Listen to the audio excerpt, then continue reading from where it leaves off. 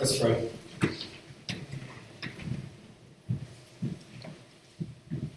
Father, we've come into this house this morning to worship you. Lord, that's what we've been doing these past several months, is we've just been singing our songs of praise and of adoration to you. And Father, we've been recognizing our need for a Savior, and we've been praising the Savior that you've given.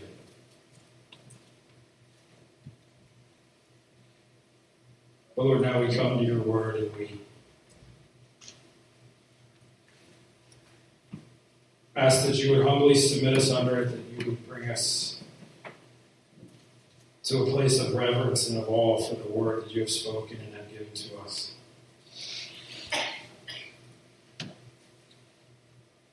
Father, we ask that as we come to this point in the service, that you would send your Holy Spirit to illumine to our hearts and to our minds the truth that you have for us this morning. Lord, we ask with the psalmist that you would deal humbly with your servant and that you would open up your words and reveal them to us so that we can walk according to them.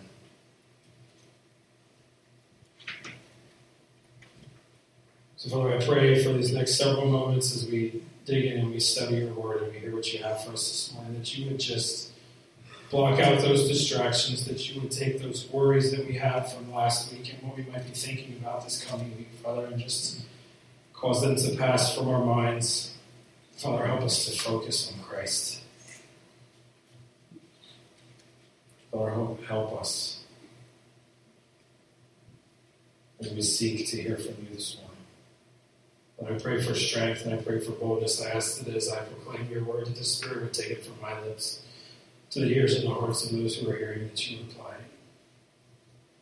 Father, all I can do is proclaim your word, and it's up to the Spirit to do with it what he will. Father, we're trusting you.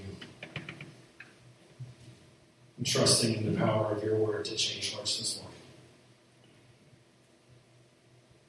We ask all of this in Christ's name. Amen. Galatians chapter 3, verses 15 through 18.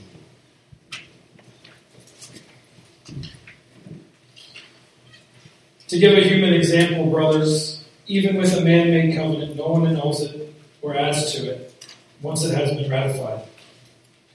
Now, the promises were made to Abraham and to his offspring. It does not say into offsprings, referring to many, but referring to one, and to your offspring, who is Christ.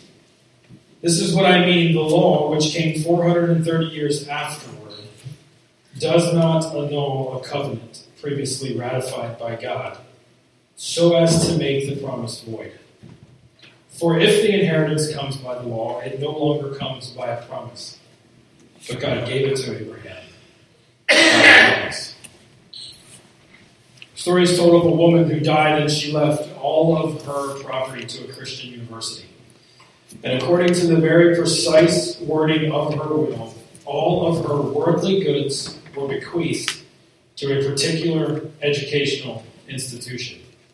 And as you can imagine, much to the dismay of her children, who lived on the other side of the country, they were surprised and shocked and upset when they learned that they had effectively been cut out of her will. See, all of her property went to this organization. They were outraged that this college had taken advantage of their mother in this way, and they decided to contest this in a court of law. So, what they tried to do is claim that when she said she left all of her worldly possessions, she did not mean real estate and money. It was just the physical goods that she had. But in the end, they lost their case. And with it, any chance of gaining an inheritance. There was nothing they could do to change what the will had said, because the will had been finalized and ratified at the death of their mother. It had been settled at that point and made legal. Now, up till this point in Galatians chapter 3, Paul has made three arguments. First, he has argued from the experience of the Galatians that justification comes by faith based on their experience. In Galatians 3:6, when he says that we who have believed in God, it was counted to him as righteousness. In verses 10 through 14, Paul has argued from Scripture, showing that no one is justified by the law, because righteousness does not come from the law, but those who are righteous shall live by faith. In Galatians 3:11. And he's also said that cursed be anyone who does not abide in all things written in the book of law and do them. This morning, Paul's going to make a theological argument for this very point. He's going to make a theological argument for justification by faith. And the reason I told you that little story about the woman and her will is because I need you to be thinking in a very specific direction when we talk about wills, when we talk about the covenant, as Paul calls it. This is not a contract. This is not I'll help you if you help me, you do this, I'll do this. This is a last will and testament given by God as a promise to Abraham. The word that our Bible, our English Bible, translates as covenant is diatheke in the Greek. And it can mean either will, like the last will and testament, something that somebody writes up and says, when I die, this is what I want to have happen.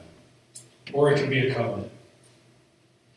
So if any of you have a will, you know how this process works.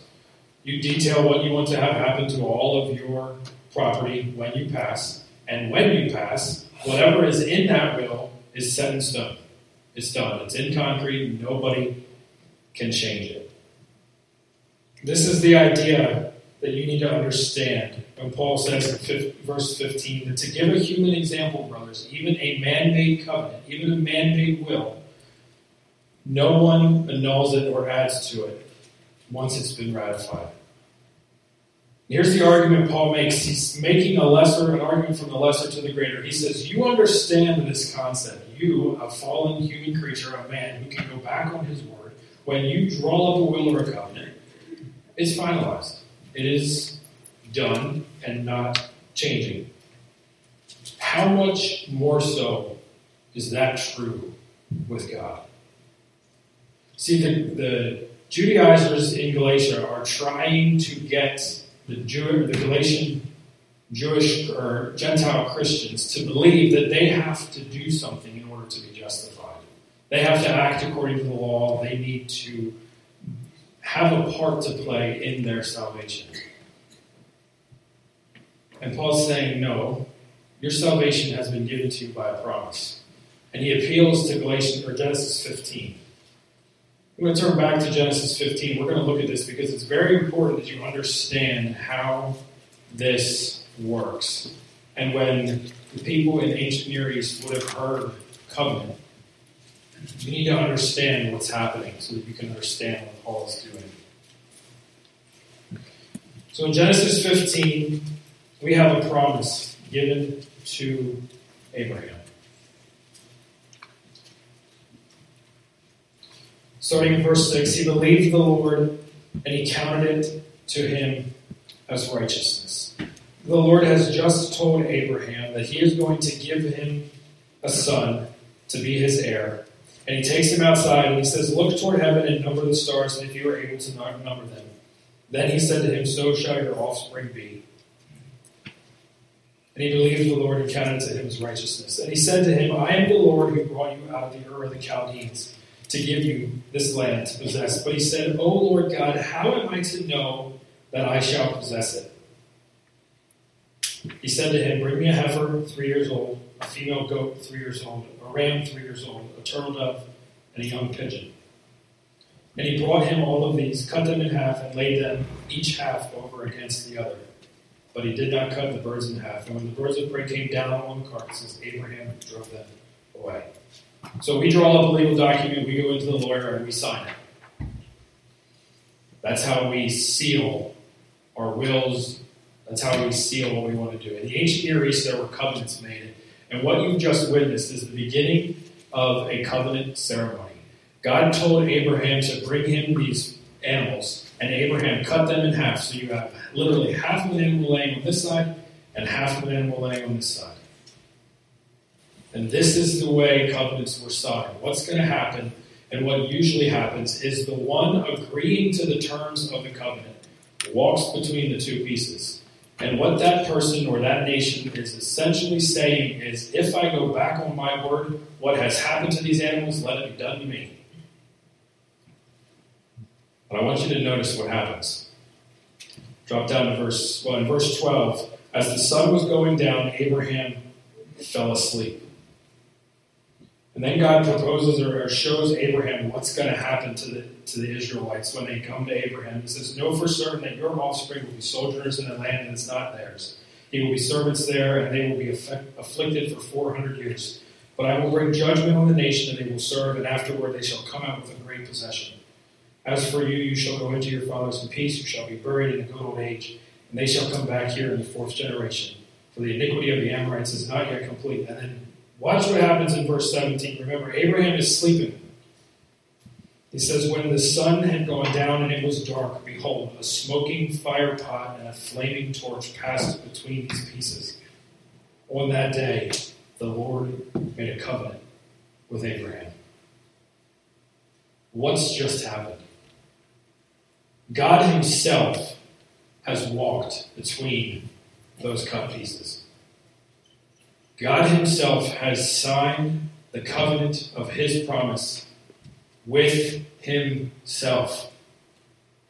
He's promised it to Abraham, but he is putting his reputation up as, if I don't follow through on this, let this be done to me. Think about that for a minute. If you go back to Galatians 3, this is exactly the point that Paul's making. In Galatians 3, he says, this is what I mean. The law which came 430 years afterward does not annul a covenant previously ratified by God. We've just seen God ratify that covenant when he himself passed between the animal pieces, so as to make the promise void. For if the inheritance comes by the law, it no longer comes by promise. But God gave it to Abraham by a promise. So God enters into this covenant relationship with Abraham back in Genesis 15. God himself makes himself the party of the covenant, saying, if I go back on this, let this be done to me. In the next couple of verses, God's going to show the purpose of the law. Paul's going to show the purpose of the law. But what you need to know now is the law was not put in place as a way to gain salvation. It had been promised to Abraham and to his descendant from Genesis 15 forward. If I were to tell you that I had $100, if you come to my house, I'll give you $100. What's it going to take for you to get that $100? All you need to do is believe that when you show up at my house, I'm going to give it to you. And you will have the $100. Now, what happens if you show up to my house and you say, hey, I'm here for my $100, and I say, well, hang on a second. How about you help me pull the weeds in my flower bed, you mow my grass, and you clean off my porch? Then I'll give you $100. Have I still promised you $100? No, I haven't promised you $100. I'm going to pay you for working for me. I'm going to give you my $100, but you're going to have to earn it. It's not a promise anymore. A promise is, I'm going to do this, you show up, I'll do it. To think that the inheritance that God gave comes by way of law keeping is not to take God at his word. He's promised it. If you were to show up in my house and I promised to give you $100 and I didn't give it to you until after you worked, what would you say? I went back on my word. I went back on the promise that I had given you. The same is true when it comes to God. He has given and promised an inheritance as a promise. And for us to think that we need to earn it, that we need to maintain it, that we need to do something in order to gain the right standing before God is to say, God, I'm not taking you at your word. God has given us the inheritance by a promise, which is why in Hebrews 6 you read, for when God made a promise to Abraham, still talking about Genesis 15, since he had nobody greater by whom to swear, He swore by himself. When God desired to show more convincingly to the heirs of promise the unchangeable character of his purpose, he guaranteed it with an oath, so that by two unchangeable things, in which it is impossible for God to lie, and the very oath that he's swearing, we who have fled for refuge in Christ might have strong encouragement to hold fast to the hope that is set before us. To the Galatian church was in danger of not taking God at his word. How often do we find ourselves as we're walking through this life and we're struggling with the sin in our lives to question whether or not God's going to come through? Can God still love me even though I act like this? Can God still love me even though I'm sitting in this area and I can't seem to get past it? How often do we look to ourselves for our assurance? How often do we look to the process of our sanctification to judge our justification? And what is Paul showing us right here in this passage? Your justification by faith alone is guaranteed in Christ because of the promise that God gave to Abraham. That's exactly what he says in verse 16. He says the promises were made to Abraham and to his offspring. Now it does not say offsprings referring to many, but referring to one, and to offspring, who is Christ. Every will has a beneficiary. Every covenant, every will has someone, or in the case of multiple people, something, someones who are privy to the covenant, who are privy to the will. So if you have 3 kids and you pass away, if you're not cutting somebody out, your 3 kids will get equal inheritance or equal share. As we saw in the story beforehand, the woman gave all of her money to one organization. There is always a party to a will, to a covenant. And in this case, that party is Christ. Jesus Christ is the seed of Abraham who was promised to be the one who inherits the promises of God. This is why Paul in 2 Corinthians 1 says, for all of the promises of God find their yes in Christ. Now, I've preached on this before, and it is very vital at this point that we understand what it means to be in union with Christ. To have a faith union with Christ, because this is how we as believers gain access to that inheritance. When we place our faith in Christ for the forgiveness of our sins, we, by faith, enter into a union with Him. In Galatians 3:27, Paul says that for all who have been baptized into Christ have put on Christ. And if you remember the analogy or the picture that I painted you, one of my last sermons on the day of baptism was, when you put on Christ, it's like putting on a jacket. When you put on a raincoat, you reap the benefits of that raincoat. You don't get wet. When you put on Christ, it's like putting on that jacket of Christ. When God looks at you, He sees Christ. And you become the heirs of His promise, which is what Paul says in 3:29. The same is true with putting on Christ by faith. We become Abraham's offspring. Heirs, the people that are given the inheritance, we become heirs according to the promise. That is all because of Christ and what He's done for us. Folks, that's what this week is about.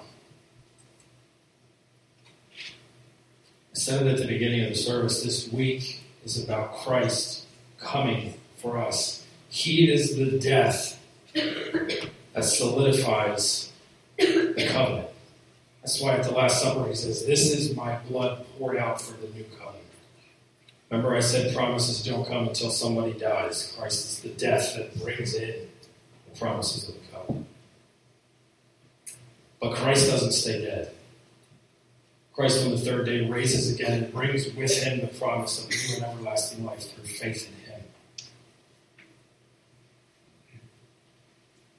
See, what you need to understand is Paul right here is showing us not only that faith does not come by works of the law, justification does not come by works of the law, but through faith we can have the assurance of salvation.